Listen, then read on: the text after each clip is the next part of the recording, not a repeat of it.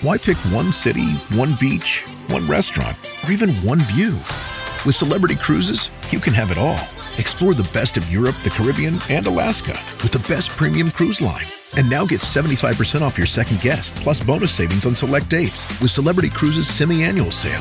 Visit Celebrity.com, call 1-800-CELEBRITY, or contact your travel advisor. Offer applies to non-refundable fares and select sailing. Savings vary by state and category. Other terms apply. Visit Celebrity.com for details. Ships Registry, Malta. Packages by Expedia. You were made to be rechargeable.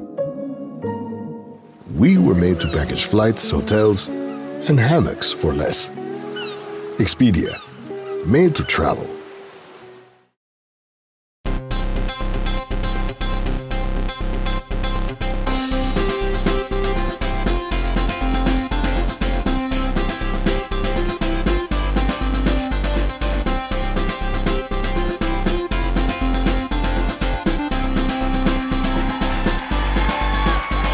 Hey, everybody. Welcome to Pod Save America. I'm Tommy Vitor. I'm John Favreau. I'm Aditya Domesi. I'm John Lovett. I'm Dan Pfeiffer. John Favreau can't be here tonight because he and his wife Emily are expecting a baby any day now, which is very exciting. We're excited for him. Of course, we'll miss him, but we have a great show for you guys. We are so excited to have Adisu joining us tonight. Adisu, he managed Cory Booker's campaign, your governor, Gavin Newsom's campaign in 2018, worked for Obama, Clinton, lots of folks. We're thrilled to have him. Our first guest is the youngest member of the California Assembly, Alex Lee. So give it up for Alex. And then for our second news section, we're going to try something a little different. We're going to focus on the intersection of tech and politics. And we'll be joined by Zoe Schiffer, a fantastic tech reporter from Platformer, who's going to help us make sense of this town you guys call home. Yeah. So what? So you guys can applaud while you try to pretend you don't have your fucking day jobs. Okay. But first, after a year-long investigation into vague and unfounded claims, House Republicans voted today to formally launch an impeachment inquiry into President Biden. Boo for that. It was a party line vote. All Republicans voted yes. All Democrats voted no. You get the concept. As a reminder, Republicans haven't stated the official charges they want to bring against Biden, and they haven't proven any allegations, but that didn't slow them down. Here's Republican Senator Chuck Grassley talking about this open and shut case. I have no evidence of it, and I'm going to just follow the facts where they are, and the facts haven't taken me to that point where I can say that the president's guilty of anything. They got him, guys. In related news, Hunter Biden was subpoenaed by Republicans who demanded he appear today in front of the House Oversight Committee hearing in a closed-door deposition. Instead, Hunter defied that subpoena and held his own press conference outside the Capitol, where he said he would only testify publicly so Republicans can't cherry-pick and leak his testimony. So, Dan, it's tempting to treat this impeachment inquiry as a joke because the process is so clearly politicized. But let's talk about what happens next and the political risks here for Biden. How do you think Biden's team figures out how to respond to this impeachment inquiry? And what would you be worried about most if you had your old White House job? I would just note that everyone here just cheered the defiance of a subpoena. We were here in 2019, right about the time Mark Meadows was defying a subpoena in Trump's impeachment. No one applauded that. I'll tell you that right now. No, the show we did in San Jose in 2019 was the opening of Trump's first impeachment inquiry. Nice. And you guys had a much different take. So I think this impeachment inquiry, like so much Republican politics over the last decade or so, is just like one really unfunny joke. But if I was in the White House, I don't know that I would be worried about this. I might be excited about it. I think if I was sitting in my old office, what I would try to convince the president to do, and I understand why he would not do this because this is obviously very personal to him. This is about his son. But from a purely political perspective, I would spend every single day beating the Republicans up for this, right? There's nothing Joe Biden could use more right now than a fight with a bunch of extremist, unpopular Republicans, and that's exactly what this House is. And so, like, what I would go out every day. I would say, here are the things I'm working on. Here's what they're doing instead. I would do press conferences. I mean, if I really wanted to play a big card, I would I would call for a joint session of Congress. Go up there, say, here are the things. Here's my agenda to lower your costs and raise your wages.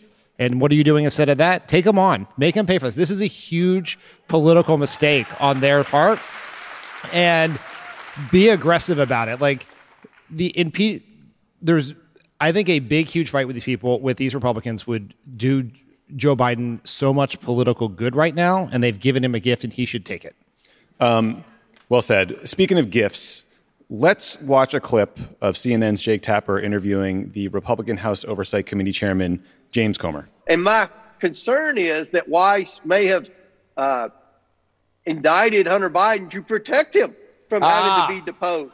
Yes. In the House Oversight Committee on Wednesday. He indicted him to protect him. Yes. The classic rubric. He indicted him to protect him. I got it. Well, look, this whole thing's been about a cover-up. You know, you've got two. That's why he indicted concern. him to protect him, to cover it up? Well, I love Jake, man. Wow. I love not having to deal with Jake as a flack. Love it. Obviously, no president wants to get impeached, but history suggests that the political impact of impeachment is not necessarily a given, right? Yeah. I mean, look, the crimes are supposed to lead to the impeachment. The impeachment isn't supposed to lead to the crimes. So they fucked that up. They got the order wrong. Huge blunder. You know, I do think that, like, the point Dan's making is, like, really important, because I think people have a lot of assumptions, or they've sort of taken a lot of conventional wisdom about what impeachment means, but impeachment means exactly what we fight to make it mean. I think there are people that say, oh, you know, Bill Clinton's approval ratings went up, but you could, you know, tell that to President Al Gore. Donald Trump, you know, oh, all of these accusations, impeachment, it washed right off of him. Did it? Or did those weeks of attention hurt him politically in that moment? And we have the memories of fucking Goldfish. I think that there's two ways to think about it. And I think one actually does have a pitfall that we should just be cognizant of, which is we should not be in the position as Democrats of defending kind of quotidian corruption in Washington. Like, I don't think there's anything to be bashful about when you just say, look, Hunter Biden seems like he's quite a sleaze, but they're trying to attack Joe Biden for committing the sin of loving his fuck-up son. And I think a lot of Americans have fuck-up kids, and they have fuck-up relatives, and we all know that it's the act of a good person to try to find a way to love that person, even when they're fucking up and dragging your name through the mud. I'd rather be that than anyone going out of their way to pretend that, like, some of the shit that goes on in D.C., including Republican members of Congress and what their spouses do and what their family members do to trade off the names of their own politicians, I think is worth keeping in mind. Beyond that, you know, Hunter Biden thinks he's going to have some kind of moment in a press conference where he's like, "Have you no decency, sir?" I'm not sold on that. I'm not excited for his public hearing any more than I was excited about his private hearing. I want to say something. Is this the joke backstage? We finally found the joke. He's not ready to tell. Coward. Here's what I would say. Look, I would say to Hunter Biden the same thing I would say to George W. Bush or Hitler, which is stick to painting.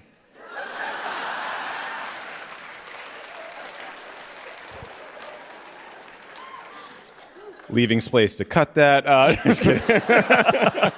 No, I mean, well, there's a piece of this that's like purely financial, right? And then there's the piece of this that's about Hunter Biden's addictions. And he's been very honest about his struggles with addiction. And I think if Republicans had the discipline to focus solely on the financial piece of this in the way he potentially used his father's position in office to make money, that would be one thing. But, you know, we know they don't have any discipline and they're attacking him for addiction problems. And I don't know anybody, there's nobody in this country who doesn't have a friend or a relative or someone they care about generally who hasn't struggled with addiction. So I do think that's a real risk for Republicans. But Adisu, so even if we concede that getting impeached during an election year is not ideal, Donald Trump has been charged in 4 criminal cases. He was impeached twice, by the way. Do you think voters will see the criminal cases as materially different? Well, first, I will concede that nobody wants to get impeached, but I'm not going to concede that this impeachment's actually going to happen. You know, we only need 3 or 4 Republicans to realize it's political suicide to vote for this, for them to the articles never to actually come to fruition. So this inquiry is going to take place. I think, to your point, Dan, there will be a moment for the president to stand up there in the State of the Union whenever it comes towards the beginning of the year. But I'm not sure it's actually going to happen. With that said, there is something materially different between the Trump indictments and this Biden impeachment inquiry, and that is that one is bullshit and the other is actually based on facts. The reality, I think, here is that the Republicans are trying to blur the line between reality and fantasy, and we can't allow them to do that. We can't allow them to do it because talking about this and talking about it, indictments and impeachments together is actually going to serve their purposes, as it were. And they know that this is bullshit, right? You showed the clip from Chuck Grassley. I took a quote from that I pulled up here from Chief Clown Matt Gaetz, who called Comer and Johnson's investigations failure theater. Fox News' Chief Clown Brian Kilmeade called the impeachment ridiculous and a waste of time. Ken Buck, a Republican congressman, wrote in the Washington Post in September that Republicans in the House who are itching for an impeachment are relying on an imagined history. They know this is bullshit. And I think voters, to answer your question, voters are smarter than we give them credit for sometimes, particularly the voters that I think we need to stay on our side or come back to our side next year. Voters of color, college-educated voters in the suburbs. And once indictments turn to trials, turn to potentially convictions, I think the difference is going to be clear. But these are not the same thing. One is based in evidence, and one is based in absolute fiction. Yeah, there's just no doubt that, like if you were one of the dozen or so Republicans who won in Biden districts, that you are deeply unpleased. Yeah. You're deeply unhappy with this situation. This is not what you want to be talking about. This is not what you want to be answering questions about. This is not what you want to be dealing with. And yet, they all fucking voted for it today, right? Including Ken Buck, who wrote that op-ed you quoted. The ink was not dry on that op-ed when he turned around and voted for the thing that he said he was not going to vote for in the Washington Post. But maybe it is actually very believable. Yeah, it's very believable. You forgot about my guy, Dusty Johnson from South Dakota, who said, there's not evidence to impeach. I don't like the stonewalling the administration has done, but listen, if we don't have the receipts, then that should constrain what the House does. You guys know I've been hard on Dusty Johnson in the past. But that's a pretty solid quote. I don't listen to you. I just wait for my turn to talk. I just think that's a funny name. All right, love it. So Hunter Biden is refusing to sit for this private deposition. He's instead demanding that he be allowed to testify publicly. During a press conference Wednesday, he said, quote, Republicans do not want an open process where Americans can see their tactics, expose their baseless inquiry, or hear what I have to say. What are they afraid of? I'm here. I'm ready. What do you think of this high-stakes game of political chicken? Here's what I think. I think he's making a lot of good points. I'd like someone else to make those points. This idea that we're heading to a big confrontation where Hunter Biden's going to clear his name, that's not how this goes. I would like him to answer questions from Republicans the way those college professors answered the questions from Lisa Stefanik. Like, lawyerly, cold, and dead. Just quiet, fucking, shitty, boring answers. We have to make the argument that everyone's talking about, right? That Republicans Joe Biden is president as an antidote to Republican chaos, extremism, and corruption.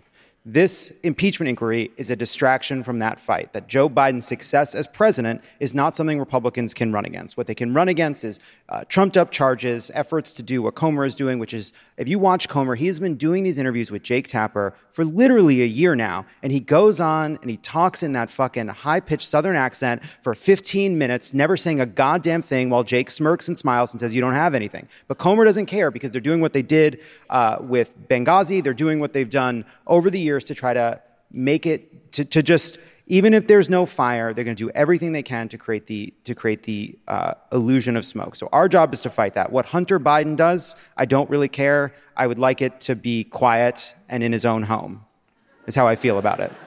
I think it's worth talking for a second about why they're doing this, right? There are, as Tommy and Levitt just mentioned, 18 Republicans who are in districts that Joe Biden won. And that number is actually probably going to go up because New York, there's just a court case in New York, and New York is going to redraw its districts. Mm-hmm. So a bunch of these... We have cheered subpoena defiance and gerrymandering. My how things Democracy or else. But when we do it, it's good.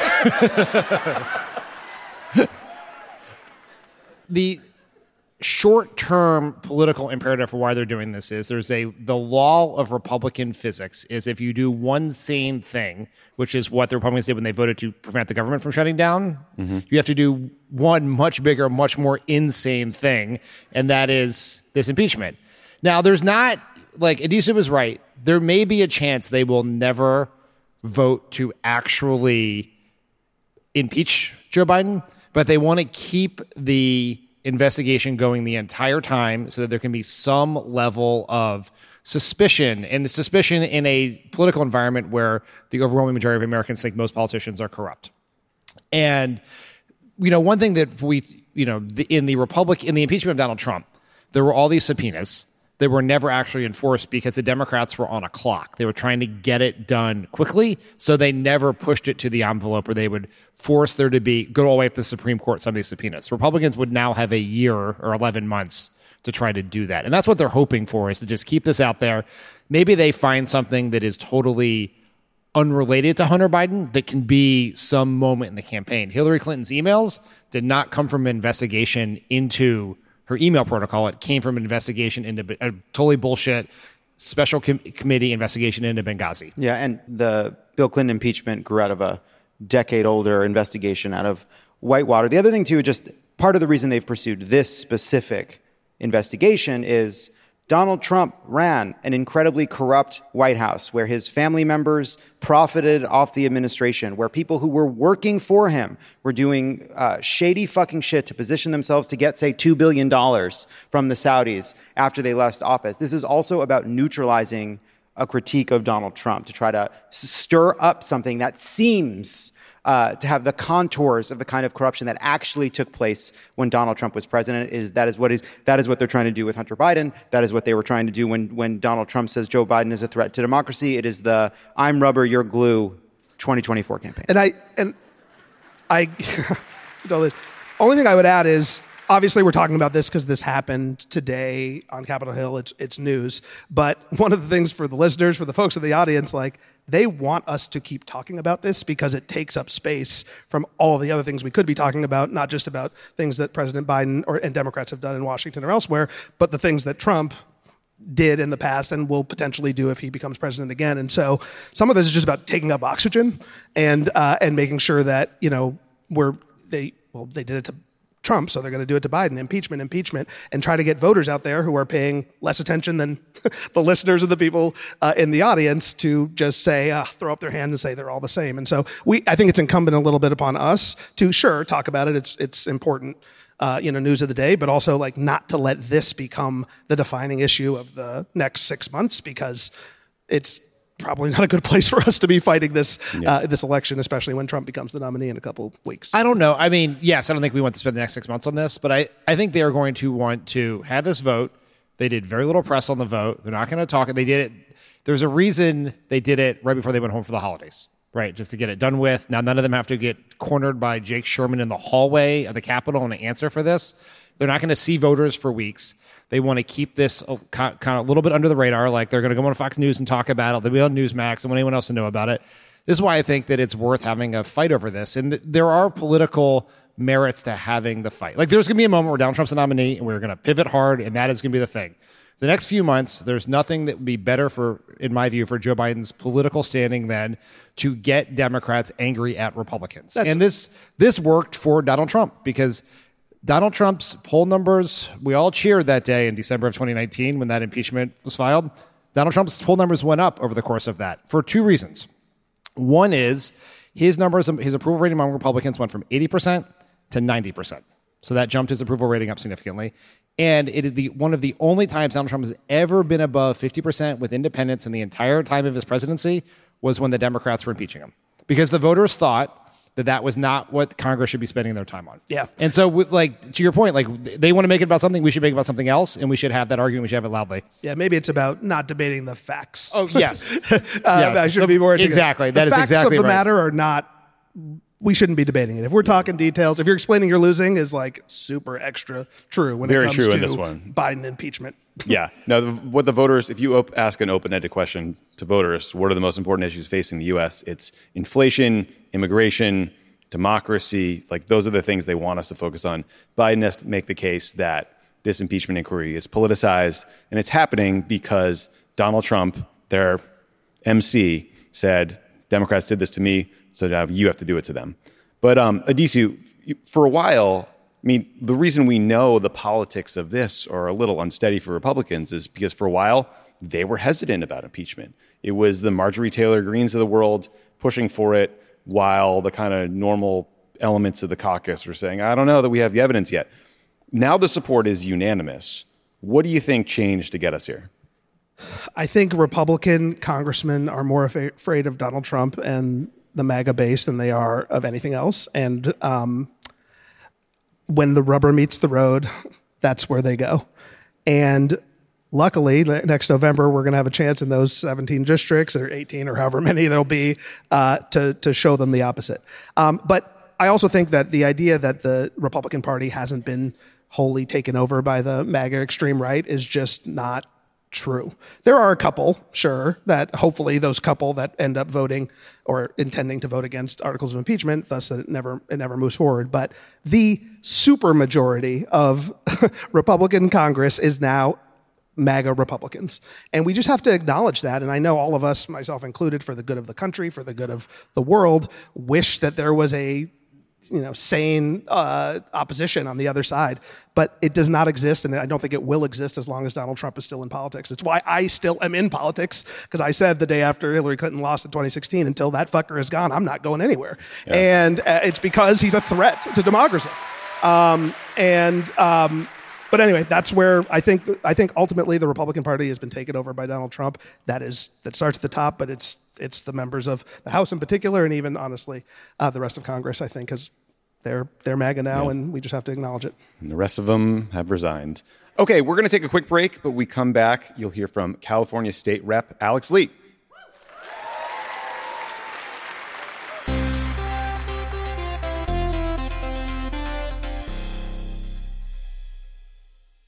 Have you ever asked yourself, do I have enough Dan Pfeiffer content in my life? Every day. Well, now you do. Today, Dan's brand new series, Polar Coaster, drops its first ever episode. Plus, Dan and Alyssa team up in the second monthly installment of Inside 2024, dropping next Wednesday, the 20th. In light of the Trump versus Biden campaigns, the two will be exploring the strategy behind running an incumbent campaign. To listen to both of these Dan-infused episodes, head to crooked.com/friends to sign up now. This show is sponsored by BetterHelp. A lot of us spend our lives wishing we had more time. The question is, time for what? If time was unlimited, how would you use it? The best way to squeeze that special thing into your schedule is to know what's important to you and make it a priority. Have you been able to squeeze that special thing into your schedule, John? Yeah, I think it's thanks to therapy. Therapy can help you find what matters to you so you can do more of it. Mm-hmm. More time for you. Because we've been doing a weekday, I actually put that in my therapy spot. I replaced therapy with doing an extra podcast. It was a huge mistake. So what do you spend time doing at therapy now? Well, now I brought therapy back. I added therapy back to another time because it turns out that's going to make the jokes better. Well, it's certainly going to make things better for the team. If you're thinking of starting therapy, give BetterHelp a try. It's entirely online, designed to be convenient, flexible, and suited to your schedule. Just fill out a brief questionnaire to get matched with a licensed therapist and switch therapists anytime for no additional charge. Learn to make time for what makes you happy with BetterHelp. Visit BetterHelp.com/PSA today to get 10% off your first month. That's BetterHelp, HELP.com/PSA. Pod Save America is brought to you by Helix Sleep. How long have you had your mattress? For most people, it's probably time for an upgrade, right? Well, Helix has exactly what you need. Everybody is unique, and everyone sleeps differently. That's why Helix has several different mattress models to choose from, each designed for specific sleep positions and feel preferences. Take the Helix Sleep Quiz and find your perfect mattress in under 2 minutes. Helix has models with memory foam layers to provide optimal pressure relief if you sleep on your side, models with a more responsive foam to cradle your body for essential support in stomach and back sleeping positions, plus enhanced cooling features to keep you from overheating at night. And if your spine needs some extra TLC, they've got you. Every Helix mattress has a hybrid design combining individually wrapped steel coils in the base with premium foam layers on top. It's the perfect combination of comfort and support. I have a Helix mattress in our guest bedroom. Mm-hmm. Every single person who stays with us says, that bed is so comfortable. Where'd you get it? You know what I say? Where do you say? Helix. I love my Helix mattress. I have a Dawn Luxe. Dawn Luxe. It's very comfortable. So Luxe. Helix is offering 20% off all mattress orders and 2 free pillows for our listeners. Go to helixsleep.com/crooked and use code HelixPartner20. This is their best offer yet, and it won't last long. With Helix, better sleep starts now. Again, that's helixsleep.com/crooked and use code HelixPartner20. Ask Sherwin-Williams during the March Spring Sale, March 15th through the 25th, and get 35% off paints and stains with prices starting at $28.92. That means 35% off our most popular color family, blue. Psychologists have found it to be soothing and relaxing, which makes it especially great for bedrooms and bathrooms. And of course, get 35% off all of our other colors. Shop the sale online or visit your neighborhood Sherwin-Williams store. Click the banner to learn more. Retail sales only. Some exclusions apply. See store for details.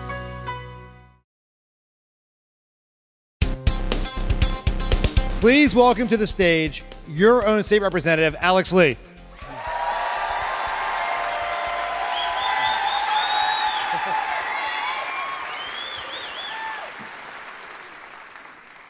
Hello, San Jose. These are your people. I know, this is my home city, too, so it's really awesome. You're ending the tour in San Jose. It's awesome.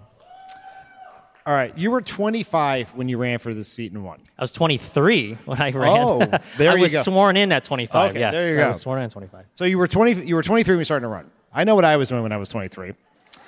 And running for office, too? No, absolutely not. Talk to me about how did you come to the decision to think that this is how you should spend your early 20s?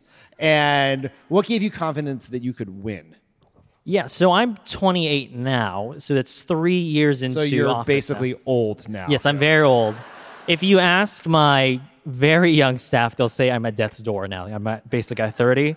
But 3 years in, it feels like I've been in office for 3 decades, frankly. I started during the pandemic. I won my primary 2 weeks before this county shut down because of the COVID pandemic, and it was the first ever in the entire country to do so. So you're like Joe Biden in that way. I think so, too. I think we were both leaders in our own time like that, too. I mean, hey, Joe Biden started very early, too. I don't know if I could be president at his age, too, but frankly... we'll get to that. We'll see, right? But, one thing that really motivated me to run for office, and I was a legislative staffer before I ran for office, is that I was frankly tired that we had a Democratic supermajority in California, a Democratic control of all the executive office, and yet we were surrendering to fucking incrementalism. We have some of the worst problems in the entire country, and people rightfully sometimes lampoon us for it, but we have to be really innovative in how we tackle these problems. And maybe it's because I grew up here in Silicon Valley, but I went there, I disrupted things. I said we should think about things differently. We should tax billionaires. We should actually get people housing. And frankly, I annoyed a lot of people with status quo. But I wasn't going to surrender to incrementalism, and that's why I ran. And how have your new older colleagues taken to your non-incrementalism message? I think at first a lot of people were taken aback by my approach. Frankly, I've been a legislative staffer. I understood that a lot of things were true compromise, right? But it was really nibbling away at the edges of so many things. But I am excited as we constantly have a refresh of new members. We are more and more embracing of new ideas. And frankly, it's also because how dire the consequences are, or dire the issues are now. I mean, we, even though the wealthiest state in the entire country, have the largest population of unhoused people on the streets. And that is a symptom directly of our inequality. So as more and more people understand how dire the issues are, I think more people are turning to issues. And frankly, I even got the governor to say it once that I was right on something. And he doesn't usually say I was right on something. What was the thing you said you were right on? It was this year we actually investigated the the gouging prices by gasoline companies, and I proposed last year a windfall profits tax, and then we had a special session to do just that. So we adopted that proposal. It changed along the way, but I was really happy to work with Governor Gavin Newsom on this issue too. All right. As you mentioned, and I think this is probably your signature legislative effort, has been introducing legislation to increase taxes on the wealthiest Californians, people with a net worth $50 million or more. Apologies if any of those people are in this audience tonight. Can you walk us a little bit through that legislation and why you introduced it?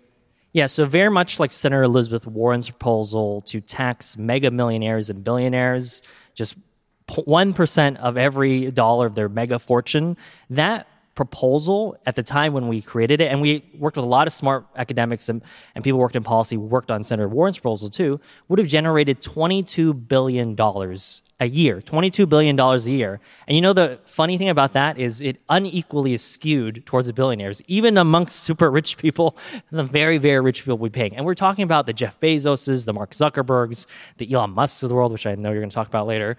But those are the people that will be paying an enormous amount of money. And I want to highlight to you why a wealth tax, an asset tax, is so important.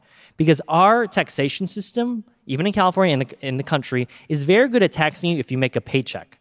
But once you no longer make a paycheck, especially the very rich people we know as household names today, when you own everything, and which is the most classical and ancient form of power, is ownership. You own everything you need. You can leverage more stuff because you own more stuff. And that's why the rich can forgo paychecks and salaries and stuff like that, because you don't need anything. You own everything. That is true power. And that system goes unchecked. And that's why wealth is so imbalanced. And especially now, as you've probably seen in the headlines, California is facing a budget crisis. We can continue to support our social services, our schools, our educators, all the great things that we want, if we just said, let's tax the people that are already evading a taxation system.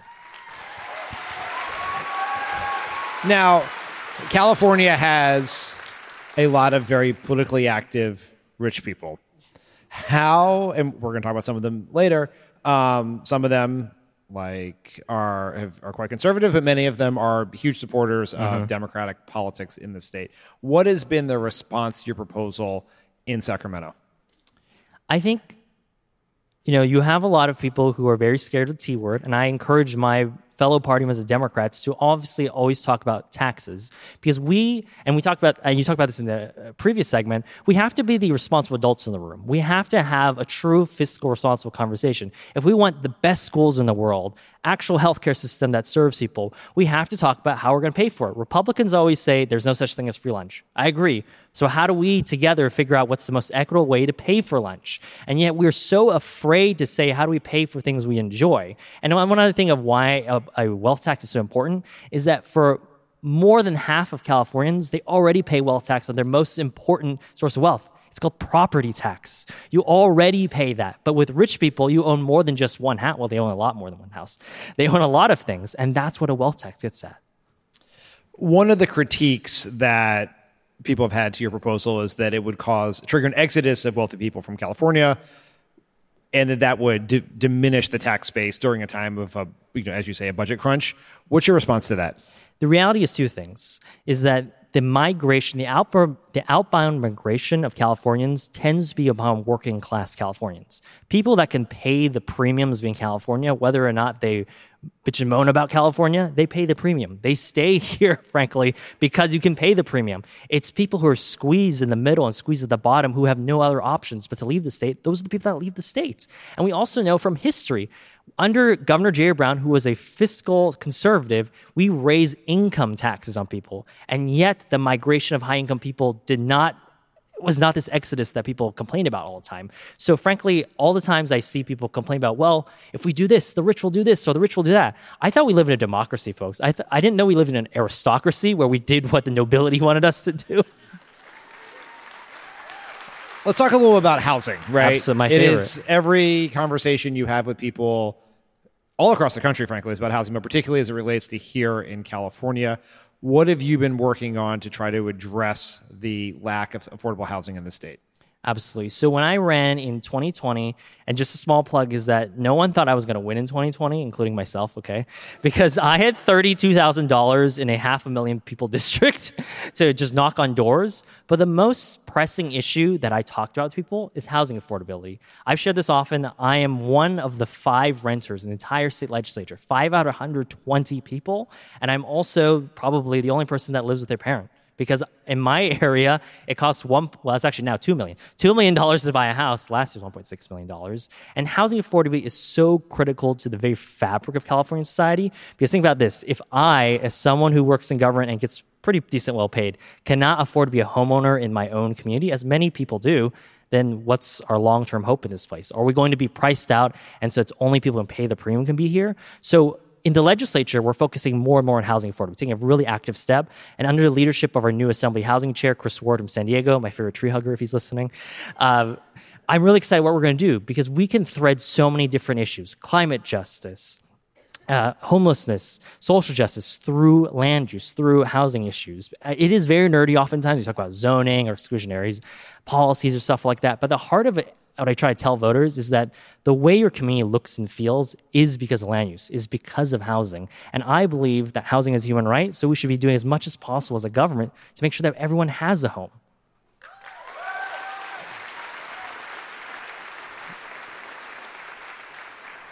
This is probably not fair. I don't mean to make you the spokesperson for your entire generation, but one of the biggest challenges... Well, often my colleagues do, but... Yeah, that's right.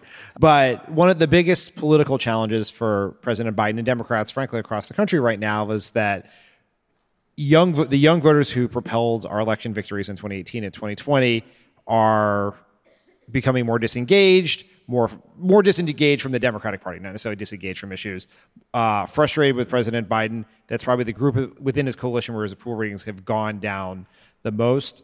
What would your advice be to Democrats about how they win back and re-engage the younger voters who are so critical to any Democratic victory?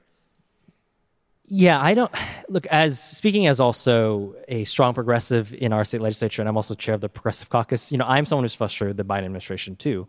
But sometimes as a young person, I'm puzzled why political analysts are so struggling with how to engage with young people.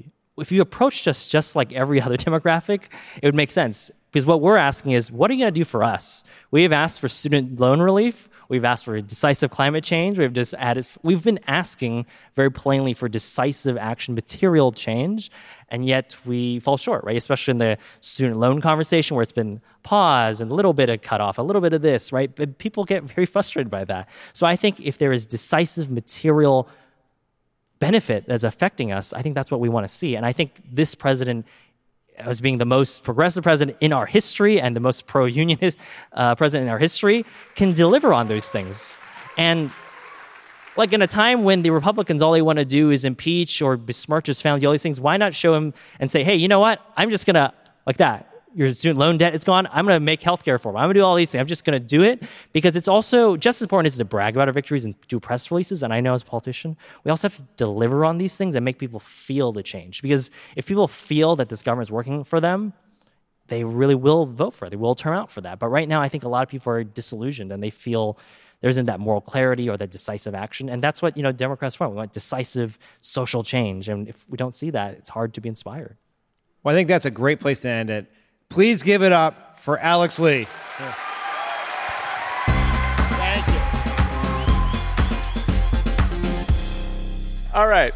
Since we're in San Jose, a city that is sometimes referred to as the city that's an hour south of the capital of Silicon Valley.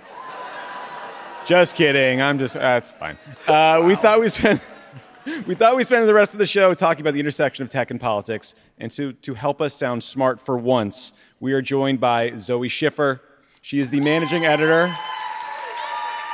at Platformer, excellent site, and the co-author of the forthcoming book, Extremely Hardcore, Inside Elon Musk Twitter. You can pre-order it today, I imagine, right? Zoe, welcome to the pod. Thank you so much for having me. It's wonderful to have you. Okay. So wait, can we just get a gauge of the audience so we know who we're dealing with here? How many of you are current Twitter users? Can you raise your hands? No shame. And how many of you pay for X Premium? Applaud if you do. Okay, we're among friends. We can go on. Does any one person in this room pay for X Premium? If so, please leave. Wow. Zoe will escort you out. Speaking of X, Premium or regular, so this week, I guess this is premium now. Elon Musk continued the race to the bottom by reinstating none other than Alex Jones. You remember Alex Jones, the guy who claimed that Sandy Hook Elementary School shooting was a hoax and got his band of followers to harass the families of the victims. So not only did Elon reactivate Alex Jones's account, he invited him to appear in a live Twitter space, whatever you call that, space thing, with Republican presidential candidate Vivek Ramaswamy. Here's a clip. Gentlemen, I have to go. Yeah, I just want to be sort of exactly. I want to be clear about my position. I'm super pro-human, and I mean all humans. Humans in America, humans in Somebody's Africa, got their thing Asia, open. and everywhere else. Somebody's got their phone open in the bathroom. Yeah, that's Vivek. Vivek, that's your phone, Vivek. I'm not able to mute you. Vivek. Perfect. Go ahead, Elon. Sorry about that. So, yes, we did play that clip on Tuesday's show, but Democrats have been promising you guys a P-tape for 6 years. And it's time we finally delivered. Our producer wanted us to try this one. That Vivek's a real whiz kid, huh? You got some booze, Alona. So obviously reinstating Alex Jones is basically a way of signaling you don't actually care about trust and safety or content moderation or anything. But it's also part of a broader trend where tech companies like Meta and YouTube have changed their policies on political advertising. They've relaxed restrictions on disinformation, like claims that the 2020 election was stolen. Zoe, do you think these companies are basically giving up on content moderation as we roll into 2024?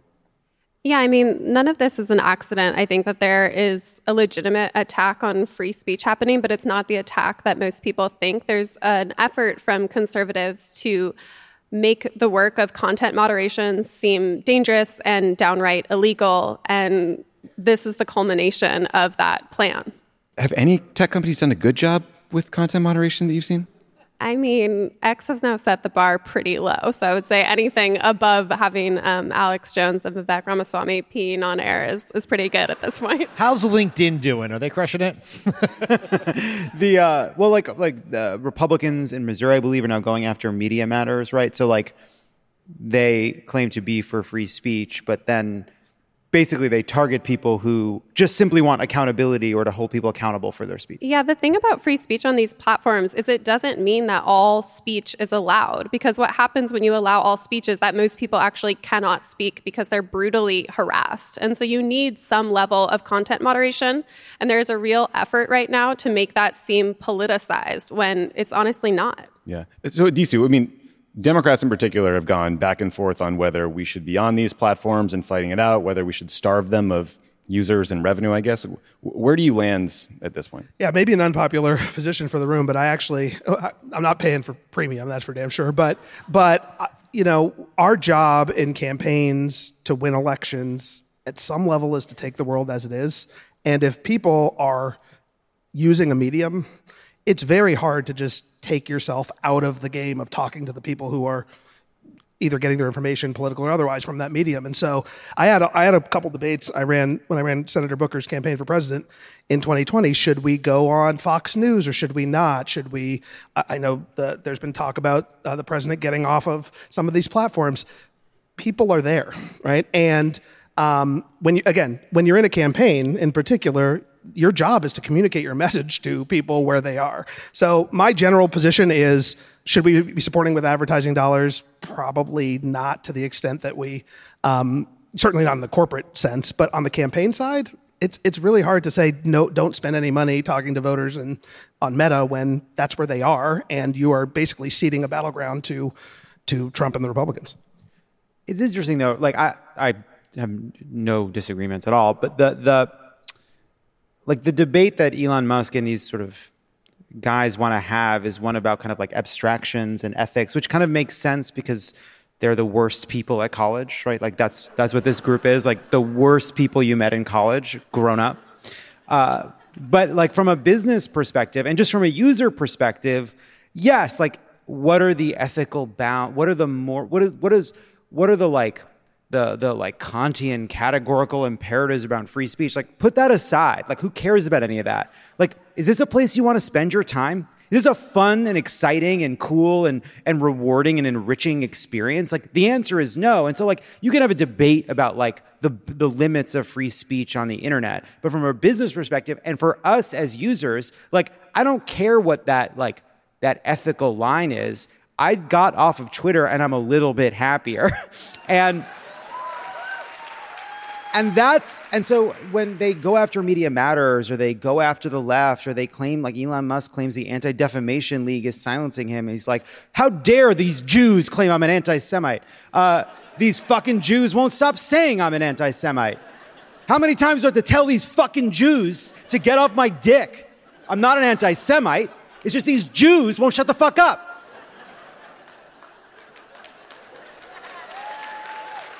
When will these sneaky fucking Jews stop telling me that I'm an anti-Semite? I'm going to sue these rich, sneaky, international cabal of fucking Jews for calling me an anti-Semite because everyone knows I love humans. That's what you could hear in the fucking background of that asshole peeing.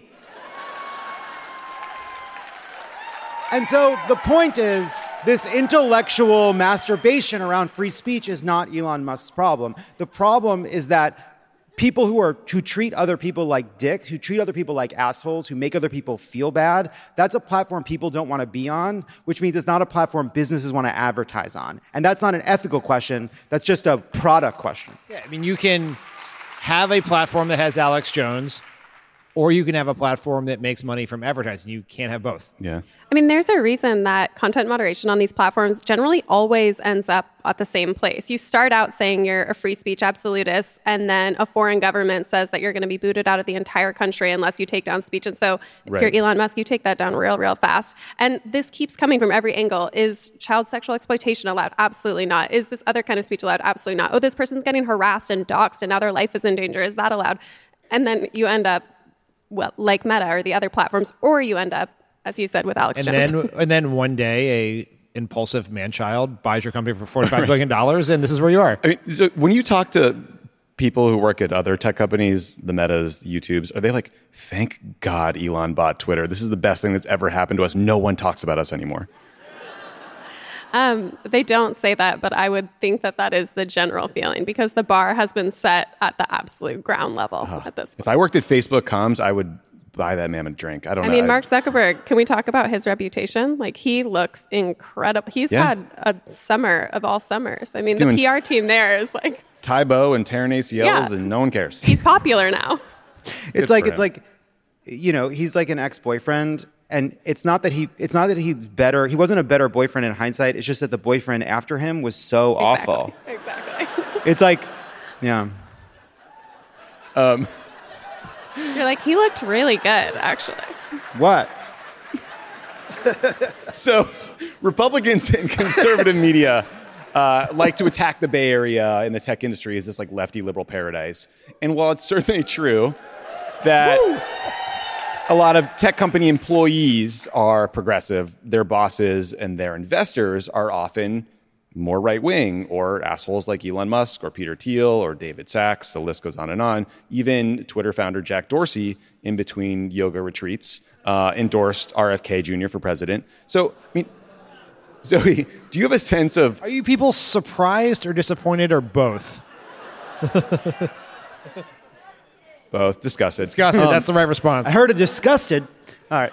Do you have a sense of which candidates the kind of like big money players in Silicon Valley are supporting? I feel like they've been kind of dabbling in a few along the way. I mean, I think we can watch like the David Sachses of the world, and they seem to be trending towards Vivek and RFK Jr. I know, but I mean, that does seem to be like, if you follow where the money is and where the fundraising is happening, that seems to be it. I mean, Peter Thiel, I guess, has decided to sit out this election and not donate to any more candidates in 2024. And to get himself there, he did this long interview with The New Yorker to announce his decision because he said it would force him to not change his mind. I guess The New Yorker is his accountability partner, as Speaker Mike Johnson might say. Like, wouldn't it have been easier to just like tweet it out, dude? Not spend like 18 hours with Barton Gellman or whatever he did? Yeah, it was a weird move. I mean, if you were to tell me that if I did an 18-hour interview with The New Yorker and I would never get another fundraising text in my life, I would do that. It does sound pretty good. You know what? Dan, you raise a really important point. We're in San Jose. I'll do my pitch again. It's called Democrat Plus. You pay a monthly fee, and then you never get a text again. Join Democrat Plus today, and then you don't get another text from a House candidate you've never heard of with a picture that says, "I'll kill myself," if you don't donate right now. The sound of those cheers means you just raised $30 million. Hell yeah. Got it. It's happening. It's happening. It's already vaporware. I mean, this is a hard question, but is there a political ethos in Silicon Valley? Really? This guy says no. That drone said no. I feel like I think there's a big difference between, like you said before, the people who have money who are supporting the Viveks, the Ron DeSantises of the world, and then the people who are like on the ground working at these companies and are pushing for more progressive policies. But I think Silicon Valley kind of has its own ideology and it's like industry first in a lot of ways. But I wouldn't say that's reflected in the rank and file employees. There's also a weird amount of paranoia, and I can't tell if the paranoia comes with the industry or the paranoia comes when you have lots of money and you're worried about losing it. For example, in that same New Yorker story about Peter Thiel, Sam Altman is quoted, the CEO, on again, off again CEO of OpenAI. And he said that in a global catastrophe, he and Peter Thiel were going to wait it out together on Peter Thiel's sheep ranch in New Zealand. Oh, yeah, the prepper community. Are you new to this? Why are there so many preppers here? Tell us more about the prepper community. I don't really know. I think it's from what I can tell, it's like an exciting ideology that men in this industry, this is a generalization, but it's what I've seen, seem to feel like if the end of the world is nigh, then that's a very energizing way to go through life. And it justifies a lot of decision making along the way. I mean, it's just my opinion. I also there's a little bit of something where I feel like some of these wealthy tech people feel as though they got away with a heist. They feel like they got away with something, so it feels a little ill-gotten, and so psychologically, it's about to go. It's like they're like mobsters putting cash it's like the money that's buried with Ivana on the golf course. Trump put valuables down there because on some level he knows it can all go away because it's ill-gotten. And if he got it the wrong way, it can go just as quickly. And I feel like there's some little broken part of that brain where it's just like, I got away with something, and at some point the world is going to catch wise, which is why part of the end of the world is trying to figure out how to get their super soldiers to wear the neck brace that'll explode if they don't follow orders if money doesn't work. You know what I mean? I hear you. I do. It's very polite of you to pretend you know what he means. So, you guys remember that story? That they were the billionaires didn't know what to do when their money stopped working, so they figured out they'll put little bracelets, they'll put things around the neck so that the guys keep listening. I think they got to go outside.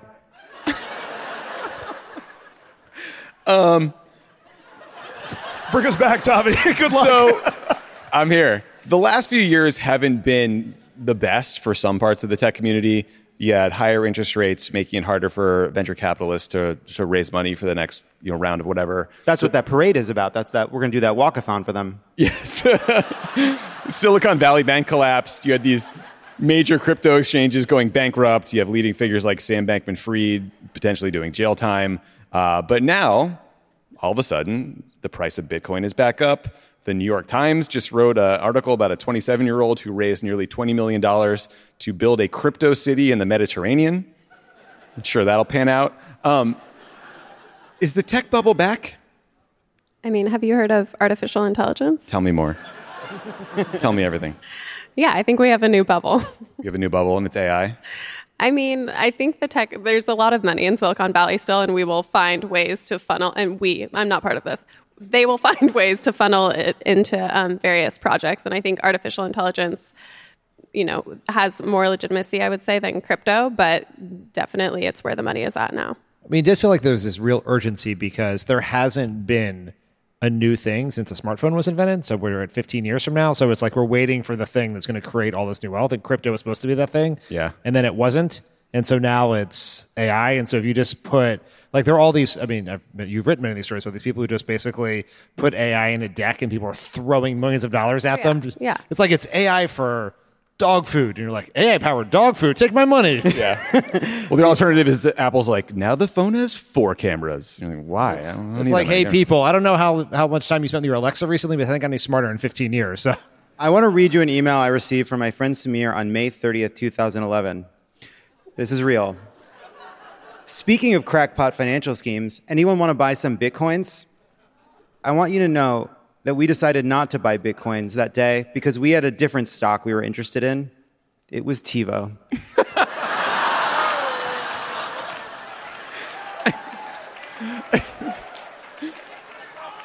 Adisu, you're still in politics. That's you're real. Working on campaigns. You're cutting Or you ads. were before tonight.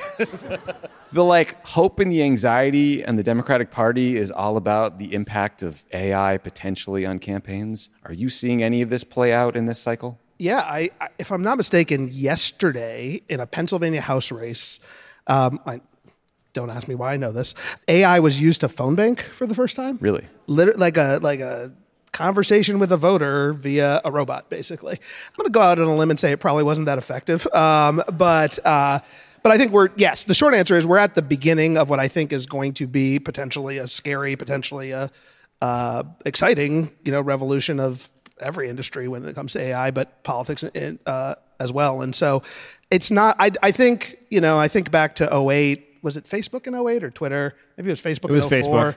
Facebook in 2008 and Twitter in 2012. And, there's always something in a cycle that becomes the next big thing until it's not. In 2020, it was COVID. That stuck around for a while. But I'm not sure if this is going to be the AI cycle or another one, but I do think it's coming because I actually think it can be potentially very helpful to our industry. I also think it's very dangerous because, when it comes to jobs and, you usually have human beings making phone calls, for example. And if AI gets really good at phone calls, goodbye field organizing, right? It becomes a lot cheaper to do that, et cetera. And so we're not there yet. I don't think this is the cycle probably where it takes over, but we're all going to have to figure this out just like we figured out every other tech thing for the last 20 years I've been doing this. I do worry though. Like we see with artificial images that the threat isn't people thinking fake things are real. Well, that is a threat, but just as big as the threat that people start seeing real things as fake, that you start to doubt whatever you see and whatever you hear. Already, I think I know that I am deluged with text messages and phone calls that I don't answer.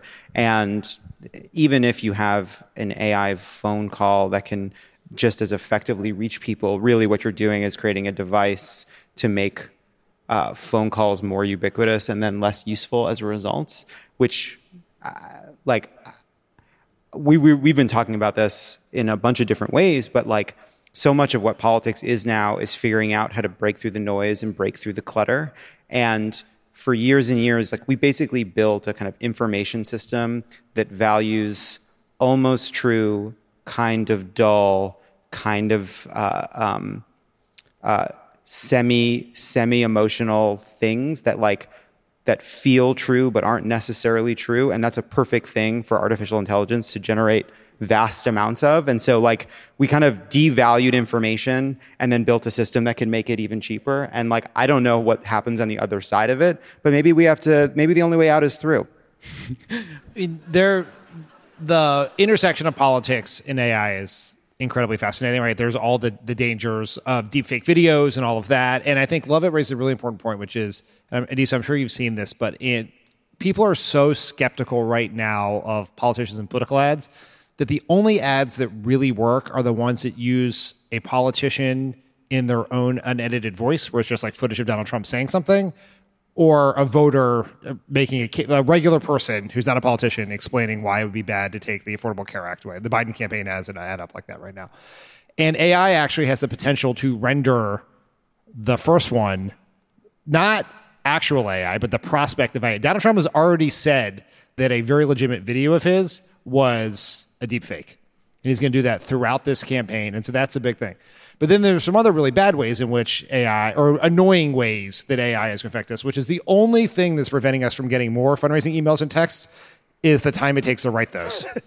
And then when you take that friction out of you're just asking ChatGPT to send you an insane text about, why the entire world's going to come to an end if you don't give money to a PAC you've never heard of 5 minutes ago, it's going to reward the worst, most grifty players. But there are other ways in which I think it could be incredibly useful, because ultimately politics is the marriage of art and science, and words and data. And there are ways to think much more, to understand what politicians are saying and at every level, right? Whether there's all this scrutiny on what comes out of President Biden's mouth in the campaign, what is that the right message? What's mean the speech? What's mean the ads? But you could then take the data you're using to inform that and apply it across every conversation that every voter is having. This is not saying we're going to create a fake chatbot to have that conversation, but by sort of smoothing out the process by which you're using the most optimized messages in every single interaction. And that is like a very, very interesting thing. And my DMs are open on LinkedIn if anyone wants to talk about it. Zoe, interestingly, like for all the anxiety about AI and deep fakes and things ahead of us, it does seem like a lot of people have been driven off Twitter recently, not because of deep fakes, but because of like people surfacing old videos and saying that they were from Gaza when really they were like Syria in 2015. Is that a Twitter specific problem, or what do you think's happening there? Yeah, I mean, Elon Musk has promoted a crowdsourced fact-checking tool as the first line of defense between telling fact from fiction on his platform. And I think we've seen more recently that that's woefully inadequate in times of crisis. We need a multi-pronged approach, especially during an election. And that's going to take human content moderators, and it's going to take AI, and it's going to take sophisticated tools. And the trust and safety team at X is a shadow of its former self. They've really devalued and underinvested in all of these things. And I think that's going to be an enormous problem in the coming election. I hate the community notes thing. It's obviously a ridiculous thing. But I will say that someone attacked Taylor Swift when she was named the Time Woman of the Year, saying, how could this billionaire person who could end the war in Gaza with one Instagram post get this award? And the community notes thing was, traditionally, Instagram posts have not ended century-old conflicts. That was truly a great one. What a ridiculous thing to think Taylor Swift could do. That's not what she could do. What she could do is solve a lot of unsolved murders. On Tuesday, a jury in San Francisco ruled in favor of Fortnite maker Epic Games in their lawsuit against Google. Epic Games claimed that Google had an illegal monopoly in the Google Play Store. After the win, Epic Games CEO Tim Sweeney told The Verge, quote, "It's a great day for all developers to see that the Sherman Antitrust Act works in the new era of tech monopolies." How big a deal do you think this decision is? And do you think it's going to impact other antitrust cases going forward? Yeah, I mean, it's a really big deal, although I will say we're a few years out from knowing exactly what the final answer to this is. Google has already said that it's going to appeal. If the ruling stands, then I think we can expect to see a more robust app ecosystem where smaller developers are able to circumvent Google's in-app fees, which are 30% right now. And we might see multiple app stores, and all of that is very good for consumers. But I do think it's a little early to know what this could mean for Apple and other big tech companies. Because Epic lost the same suit against Apple, right? Because Apple Apple makes the phones, so they had a different set of rules. Is that right? Yeah, and also Google won a similar case that was decided by a judge last year. And so I think it's still a total question mark. This was a jury trial, which ended up being quite important. This is also a case where I think President Biden has gotten a lot of credit for putting in place regulators who have a track record of writing and thinking and saying things that I think are a lot tougher on tech monopolies. Do you think the toughness of those appointees has played out in practice in terms of, even changing behavior in Silicon Valley? I don't know. I mean, when we think of the FTC, we certainly have a much stronger FTC and more aggressive FTC than we have in the past. At the same time, Lena Khan, there have been a lot of losses, and I think that was part of the strategy. You all might know better than me, but my understanding of her approach was we're going to take really big swings and there will be a lot of losses along the way, but we have to take a stand for consumers and change the definition of what the FTC is really here to do. So I think it's actually, it's kind of yet to be determined what all of that looks like, but people are definitely paying attention. It's interesting because Donald Trump, likes to pretend he's like this big populist, but there are a lot of these tech companies who are basically putting on pause the idea of merging or acquiring someone to see what happens in the election, because if Donald Trump gets in, that'd be much better in their view for big tech monopolies, right? And that's actually going to, I think, that's not the exact argument, but it's part of the overall populist case that Biden can make, is that Donald Trump is going to, that they're rooting for him because that it is better for monopolies and big, huge companies under Trump because they're scared that Joe Biden is going to enforce antitrust laws. Yeah, I also do think sometimes this debate, like the risks posed by these companies being so big and having monopolies, like that creates one set of very big challenges. And I think it's really important that we have aggressive antitrust laws and regulations. But I also think it sometimes is a quick thing for, I think, politicians to say, to like kind of wave off some of the issues that actually don't have as much to do with the size of these companies, like issues of misinformation, privacy issues. Like, I think the fact that these companies are so enormous and have so much power impacts the ways in which they don't have to respect consumer privacy, consumer rights. They don't have to worry about regulation, in part because of their influence and their lobbying. But regardless of whether they break Amazon in half or allowing WhatsApp to be under who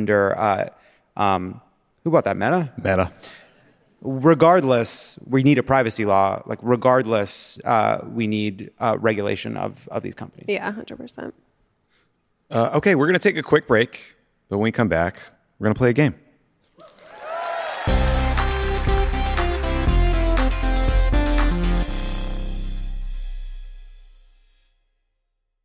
At Consumer Cellular, you get the same exact coverage as the largest carriers, but for up to half the cost. Same thing, up to half the cost. Up to half the cost for the same thing. 50% the money for 100% the same thing. I hope I'm making myself clear. Consumer Cellular. When freedom calls, we're here to answer. Call us at 1-888-FREEDOM. Half the cost savings based on cost of Consumer Cellular single-line 5GB data plan with unlimited talk and text compared to lowest cost single-line postpaid unlimited talk, text, and data plan offered by T-Mobile and Verizon May 2023.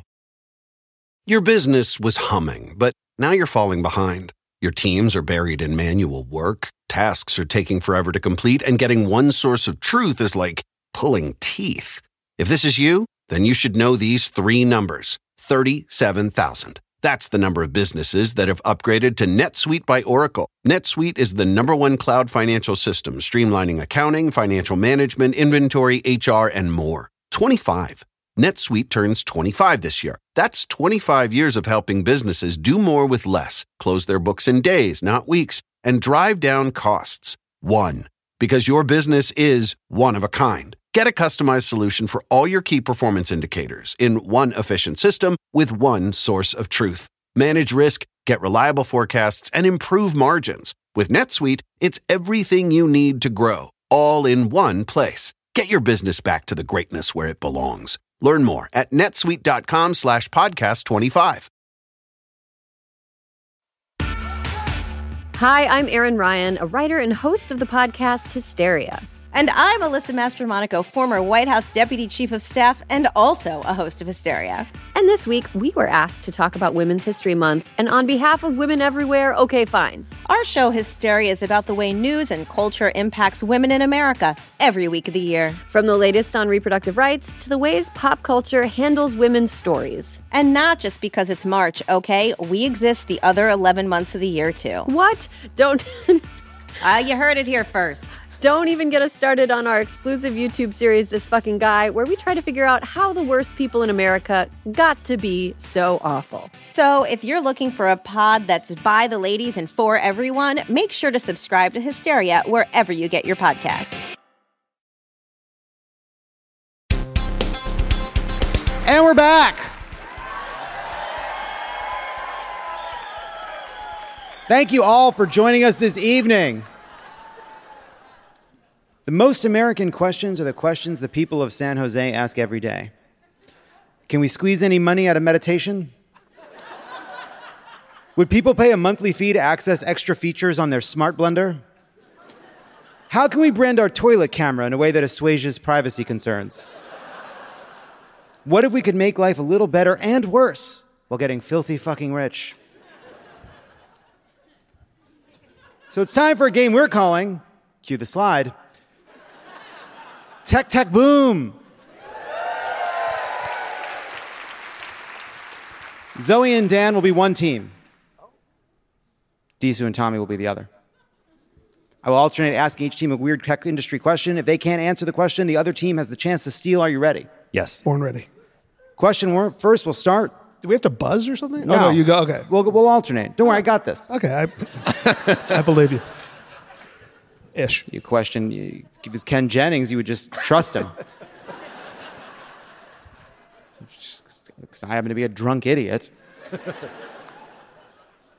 Just yesterday, the New York Times profiled a 27-year-old NYU dropout who is raising money to build a crypto city for tech bros and tastemakers in the Mediterranean. What is that guy's name, and what is the name of the tech utopia he reportedly tried to build in Ghana before pivoting? Praxis is this. Yeah, that's the current one. His name is Dryden Brown. That is correct. I was going to give you multiple choice. No. Shout out to Santa Barbara. He's from my hometown, so... We are screwed. Tommy and Adisu. Fill in the blank. One of the internal slides revealed by the Wall Street Journal's Facebook files is a slide titled User Experience of Blank is Exacerbated by Our Platform, complete with a graph outlining how teen girls experience severe negative mental health outcomes by using Instagram. What is that user experience? Is this multiple choice? No. I think... Their experience of blank. I'd like to phone a friend. Do you want to steal? Zoe. Is it filters? No. No. It's an emotional experience. Wait. Can you read that just one more time? The user's experience of blank is exacerbated by our platform. And it's about teen girls experiencing negative mental health outcomes. Something to do with B. I heard body dysmorphia. You're in the ballpark. Oh, okay. It was a body image? It was just downward spiral. Their experience of downward spiral. I feel like I need to work on the Mad Libs. Yikes. That's sad but hard to guess. Yeah. Exactly. Okay. So it was hard. Who cares? Who tweeted, Tommy and Adisu, the coronavirus panic is dumb on March 6, 2020? Elon Musk. Correct. Musk. Starting a nearly uninterrupted 4-year string of being awesome. Dan and Zoe. Read my book to find out more. Which startup launched by Jeffrey Katzenberg is considered one of the biggest failed startups in history? Yep, you got it. They were in our building. They were in our building. Tommy and Adisu, Juicero, a famous flop, sold a $400 Wi-Fi connected juice press that used proprietary packets of pre-mangled fruits. Bottomed out because why? A, you could buy juice at the store. B, there were more affordable juicers. C, you could squeeze juice with your hands. Or D, you could eat a piece of fucking fruit. I remember this story well because I was a little adrift in my career at the time, and I had a meeting with a really smart, really nice person. I actually think Dan connected me with. The life fucking story? We talked about a bunch of different interesting things happening in Silicon Valley. I lived in San Francisco at the time, and Juicero came up. And I was like, that sounds cool, but I'm not like a juice guy. But it turned out you could just squeeze the pack. That's correct. You could just squeeze the juice out of You them. didn't need the $400 like timed release system that sat in your kitchen to squeeze the pack. Insane. And remember, it was end user license agreement like fucked with, so that like if your juice packet was past a certain date, the machine wouldn't squeeze it for you. Like the machine but your hands still could. Yeah, like the machine would be like, no, this juice is not for you. Get other juice. Are the other answers incorrect, or is that one just super correct? Because I think you can just eat some fucking fruit. Oh, yeah, that's a good point. That's a good point. Technically. You got the right answer. I don't know why you're arguing. Yeah, sorry. Take the points. I'll take the points. I didn't think of that. Which disgraced tech mogul's lawyer told the media this week that his client may be at the very top of the list as the worst person I've ever seen do a cross-examination? Sam Bankman-Fried? That is correct. His lawyer said that to Bloomberg. Is he in jail currently, or is he on home arrest? Wait, I thought he was in jail, but I'm hearing home arrest. But I'm not a crypto I gal. think he got sent to jail for doing too much internet. Yeah. He's like talking to Michael That Lewis was like it. 500 times. That is accurate. Right? It's a good Democrat you're talking about. All right. Tech weirdo Brian Johnson made a splash this fall by insisting he had actually lowered the biological age of his penis by 15 years. How did he claim to do this? Hint, it's your second thought. I have no idea. How did he claim he lowered the age of his penis by 15 years? Like the weights that kind of pull on it? So that's your first thought. What's your second thought? You guys want to steal it? Nope. I don't Kegels? I feel like it's all them. Anybody out there want to guess? That's right, by electrocuting his penis. According to Johnson, there's this technology. You have a wand and you sit in a chair, and the technician uses the wand and basically shocks your penis. Hey, remember when smart people used to invent airplanes and antibiotics? No one got that one.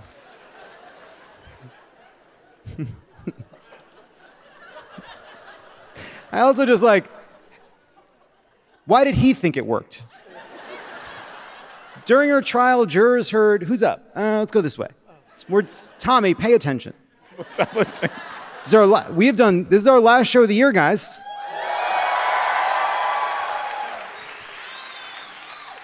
During her trial, the thing they used to shock me, John has it. During her trial, jurors heard Theranos' Elizabeth Holmes make a number of false claims to journalist Roger Parloff, who recorded their interviews for A Peace and Fortune. Which of these was not a lie? Which was not a lie that Holmes told during those interviews?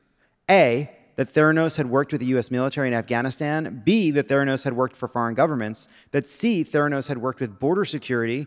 D, that Theranos had worked correctly when performing over 600 tests, making it competitive with Quest Diagnostics. That one's a lie, right? Yeah, it's got to be. Well, they're all, which is the lie she didn't tell? Oh, okay. It's such a confusing question. She told... It's like jazz. Afghanistan? No, because she would do... No, the Afghanistan one I think is real because that was part of their... They had Jim Mattis on the board. Yeah. Oh, there you go. Okay, so Afghanistan... Defense Secretary. I think it's that they worked with people overseas is my guess. Yeah, let's go with that one. Incorrect. It was the border. Wait, I thought we had to steal it. Did you know the answer? Border Patrol, obviously. We're going to get that right. You got it. I believe you. You got a trustworthy face. Dan and Zoe. Which of these unfortunately named failed apps is a real unfortunately named failed app? In other words, one of these is real. A, Hitler, no vowels. A music app designed for users to upload their hits and have them reviewed by other musicians. B, Blow Me, a balloon delivery startup. C, Fascism, a fashion app designed for users to upload their looks and have them critiqued by other fashionistas. Or D, F My Dog, a pet finder app that seems to have been pretty normal except for that rank name. One of those is real. Which one? Is it Hitler, Blow Me, Fascism, or F My Dog? What do you think? I'm between fascism and blow me, which I don't like to be, but That's what it's like to be on Twitter right now. You're always stuck between fascism and blow me. Let's go with fascism? yeah, that's right. You got it. What? And Ashton Kutcher and Mila Kunis invested in it in 2011. Of course they did. And finally, and anybody can take it, who wrote this tweet? I just gave a squirrel a piece of bread, and it's straight smashed. Travis Kelce. You got it. Zoe got it.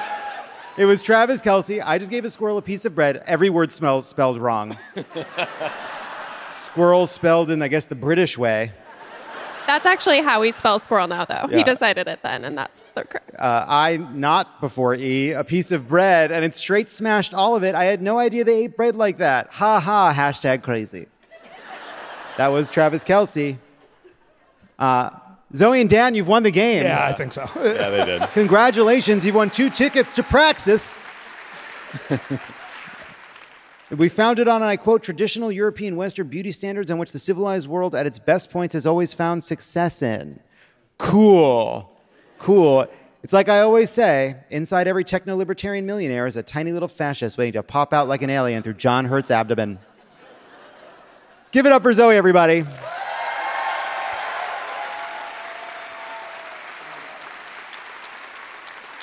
Before we go, we thought it would be fun to take a couple questions or maybe hear a couple tech horror stories. We're just going to open up. Did you work at Hitler, or that was a fake one? Did you work at fascism? We want to know. Did you work Tommy, at Juicero? you pronounced the E. Do we have a mic out there? By I think any chance? Austin's out there. We can bring the lights Austin up. out there. Oh, Ven's going out there. Sorry.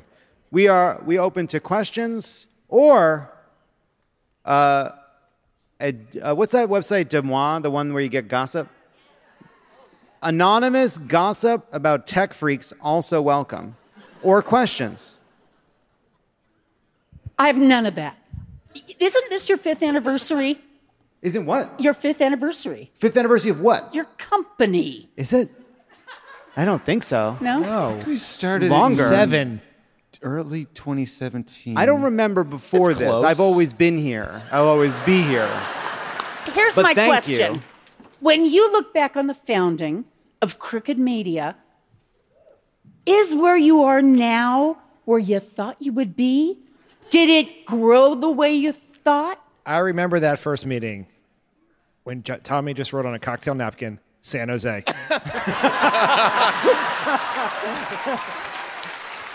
I'll just here's what I'd say. When we were doing the podcast that was on the Ringer, and we decided to do Pod Save America and try to launch a company around it. We were protected by just how little we knew. We had the confidence of ignorance, true ignorance, and that gave us, I think, the freedom to believe that this could work. And I think we thought there were a lot of other people that felt like we did that would want to be part of a community like this. But I don't think we understood just how hard it would be to build a company and how much smarter the people would have to be who would ultimately need to do it. Yeah. And then B, I think no, we could have never anticipated that we would be here all these years later. Look, we thought we'd give it a year and then I'd be on some kind of failed Roseanne reboot writing jokes for. Didn't that almost happen? It did almost happen. That's my other fucking path. She got canceled, right? Yeah. Yeah, we sat in John Favreau's kitchen for months, which Emily did not like. And we created a Medium website, which we barely knew how to do, announced it, and called it a company. You bet. We had to use the website getcrookedmedia.com because Crooked Media and Crooked.com, there was a guy in Prescott, Arizona. His career was in porn, but his passion was taking on the liberal media. So eventually we had to, remember that? The porn king of Prescott, Arizona? What happened to that guy? Anyway, we got it, the website, eventually. Oh, man. What else we got? My question is actually for Dan. I'm sorry, it's not a tech question either. I was just reading some of the bios, and in yours, it stated that you are banned from going to Russia because of Putin. I sat back and I'm like, is that really true? And if it's really true, what the hell did you do to them? Dan dated his daughter briefly. In the Ugly early breakup. aughts. Ugly breakup. Look, it was messy. It is true. And the reason I am banned to this day from traveling to Russia is when Russia invaded Ukraine the first time in 2014, I was previously scheduled to go on Meet the Press to do an interview about something else because no one sends me on TV to talk about major foreign policy, but it happened basically after I was already scheduled. So our friend Ben Rhodes, whose time is a lot of worldos here, he gave me some very aggressive talking points about why Putin's decision to invade Russia was really a sign of weakness, not strength. And so when the Russians banned a whole bunch of people, a bunch of Americans in retribution for the U.S. sanctioning a bunch of Russian officials, I got added to that list, which answered the mystery of which people in the world still watch the Sunday shows. Wow. Great, very observant reading of the bio. Well done. What else we got out there? Okay, I have a question about relational organizing versus AI. Let's hear it. Do you want applause for the topic? Well, okay, so the question is, do you think that relational organizing is going to become more important? Like walking out and canvassing in person versus the phone calls and texts? Wow, that may be a question for me. It's a great question. It is a really good question. I actually haven't really thought about the implications of AI with it, but that's really interesting. For those of you who don't know, relational organizing is really just in the old days, like 5 years ago, you would get a list of your neighbors or what have you, or you'd walk into a campaign office and they'd give you a list of voters and you'd go knock the doors and you talk to them about your candidate. Now, the sort of in the last 2 or 3 cycles, the organizing hot thing du jour, which I actually think, to answer your question, is the right way to do organizing, is basically tapping the contacts in your phone and allowing you to sort of define who within your own iPhone or Android or whatever it might be contact list is a target voter, and communicating with them, presuming if they're in their phone, you already know them. I think it is a more effective way to organize, because organizing is all about relationships, and if somebody's in your phone, that presumes that you already know them and you already have a relationship with them, and so your communication with them will be more effective than a stranger coming to their door. I don't really know how AI, I feel like AI could help sort of accelerate it ultimately, but it still comes down to the core power of relational organizing is that you know the person you're talking to before you show up and talk to them about politics. And thus they are more likely to accept what you have to say, pick up the phone, whatever it may be. And maybe AI can just help make it basically a little more efficient. All right. Well, listen, thank you, San Jose. Thank you, Adisu. Thank you, Zoe. Thanks, Alex Lee, for being here. Great to see you. Have a great night. Au revoir. Good night, everybody.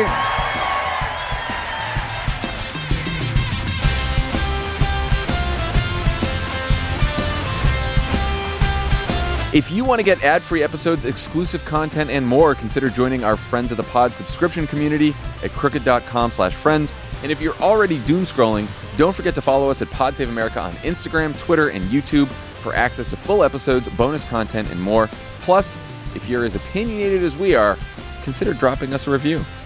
Give us your own takes. Hey, give us a review. Give us your takes on our takes.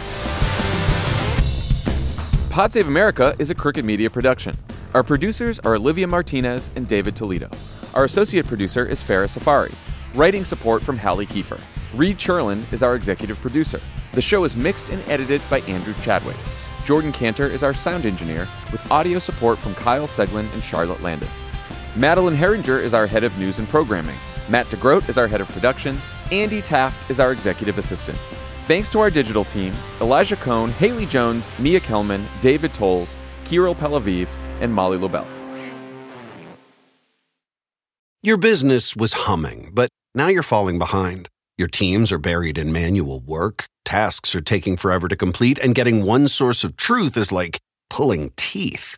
If this is you, then you should know these 3 numbers: 37,000. That's the number of businesses that have upgraded to NetSuite by Oracle. NetSuite is the #1 cloud financial system, streamlining accounting, financial management, inventory, HR, and more. 25. NetSuite turns 25 this year. That's 25 years of helping businesses do more with less, close their books in days, not weeks, and drive down costs. 1. Because your business is one of a kind. Get a customized solution for all your key performance indicators in one efficient system with one source of truth. Manage risk, get reliable forecasts, and improve margins. With NetSuite, it's everything you need to grow, all in one place. Get your business back to the greatness where it belongs. Learn more at netsuite.com/podcast25.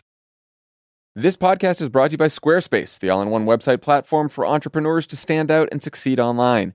Everyone knows the holidays can take a toll on your bank account. If you're looking for creative ways to increase revenue and give your family and friends the holiday treats they deserve, then you need to get started with Squarespace's new feature, Squarespace Courses. Woo! Squarespace has the tools you need to create and sell your own online course. Start with a professional layout that fits your brand, upload video lessons to teach techniques and skills, and tailor your course with the powerful built-in Fluid Engine editor. With Squarespace Courses, you can create engaging content your audience will love, then simply add a paywall and set the price. Plus, you can charge a one-time fee or sell subscriptions. Is this our chance to do our own Trump University? I feel like this is Crooked U. We're sitting on a gold mine here, Squarespace. Yeah. We have Takes 101. That's our first offering. I love that idea. Someone write that down. Takes. I got it right here. Takes. That's a good one. Turn your creativity into income with Squarespace Courses. Head to squarespace.com for a free trial. And when you're ready to launch, go to www.squarespace.com/crooked to save 10% off your first purchase of a website or domain. That's squarespace.com/crooked.